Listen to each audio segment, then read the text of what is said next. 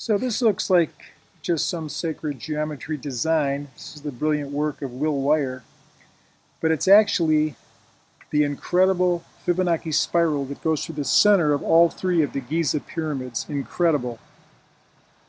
There's the Great Pyramid right there. And there's the origin of the Fibonacci spiral that goes through those three Giza giants. So I presented a paper at a large Egyptological conference about these markings I found on the east side of the Great Pyramid.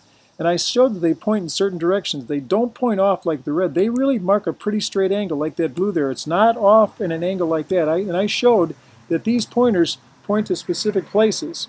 I measured them. That's my iPhone there. Measured the different angles. And so again, I presented this all at a Egyptological conference. Incredible things about them. Now here's the fifth marking.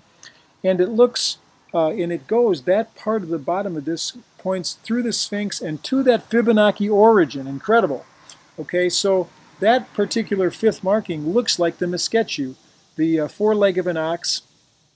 And here is there it is right there. That's the Mesketu. It looks like the foreleg of an ox, but it also is like an adze, and it's the Big Dipper.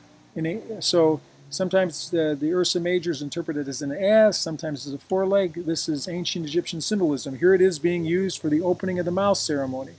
So that Mesketu points through the Sphinx and to the Fibonacci origin. There it is there. There's the fifth of those five markings. That's the special one, the Mesketu. So I'm pointing them out there, making this on my front porch, so sorry about the background noise. Here's the five markings, and they point, well, the four markings that point to important parts of the interstices of the Great Pyramid. It doesn't point randomly. It points to the beginning of the Grand Gallery. It points to the King's Chamber, the Queen's Chamber. Unbelievable, those four markings. And the fifth one is that black line there. It goes to the Sphinx and to the Fibonacci origin. Unbelievable. Okay, so really there's a different view of it. You can see the red line there goes through the Sphinx. And when I first saw that it went to the Sphinx, I thought, wow, but I said, oh, but that's going toward the back of the Sphinx. It doesn't seem like it would point to the back of the Sphinx. Maybe I'll keep going, and I found it goes to the Fibonacci origin. So the Fibonacci origin, there's two witnesses now to the Fibonacci spiral being here. It goes through the center of all three pyramids, but there's a mark on the east side of the Great Pyramid that points to the Fibonacci origin. It's meant to be. Here's a picture Rocky McCallum drew of that spiral. That's where the origin would be there. We've gone there, and I'm going there again. You want to come with me. It's fun, it's magical, it's mystical. Here's the golden cross that's formed through the Sphinx, and it's the phi proportion, length divided by width. Okay, so what's with Fibonacci? Well, the Fibonacci numbers are incredible. The beginning is like a spiral to infinity. So we know that that's incredible. And so it's here on the Giza Plateau, okay? There it is. From where that Mesketu marking is to the Fibonacci origin. Okay, so let's review. There are four east side markers pointing to the major internal passages of the Great Pyramid, and the fifth one points to the origin of the Fibonacci. That's incredible. Come with me to go see it.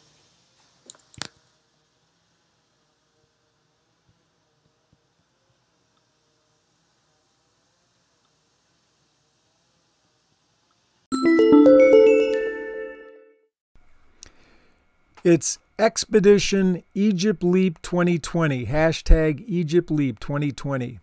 Will Wire and I are walking through the tombs on the west side of the Great Pyramid in search of one of the most mysterious of them all, the tomb of Hemiunu, who was the nephew of Khufu and the architect of the Great Pyramid. Some incredible things are to be found in Hemiunu's tomb. Okay, so look. It's 6400. Excuse me, it's G4000. Like I said, it's G4000 is the name. Okay, so it's a unified gridding, and then boom. Yeah. So you can see there's the center line. It's slightly this side of the center line, so we need to be at least center. So we got to go much farther that way. Okay. And then once we do, we get near the center line. Just walk this way, and we can't miss it. We'll just walk through the regular row of tombs. We got to be almost even with the middle of the Great Pyramid. Let's line up there. Put indications in the architectural dimensions of his tomb that only really the builder of the Great Pyramid could know. So he was hiding secrets in his tomb the same as he hid inside the Great Pyramid.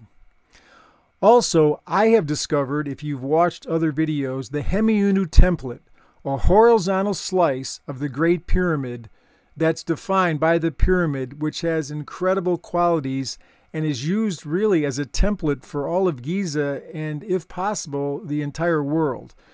So watch my stuff on the Hemiunu template. This is meant to be a short intro to it.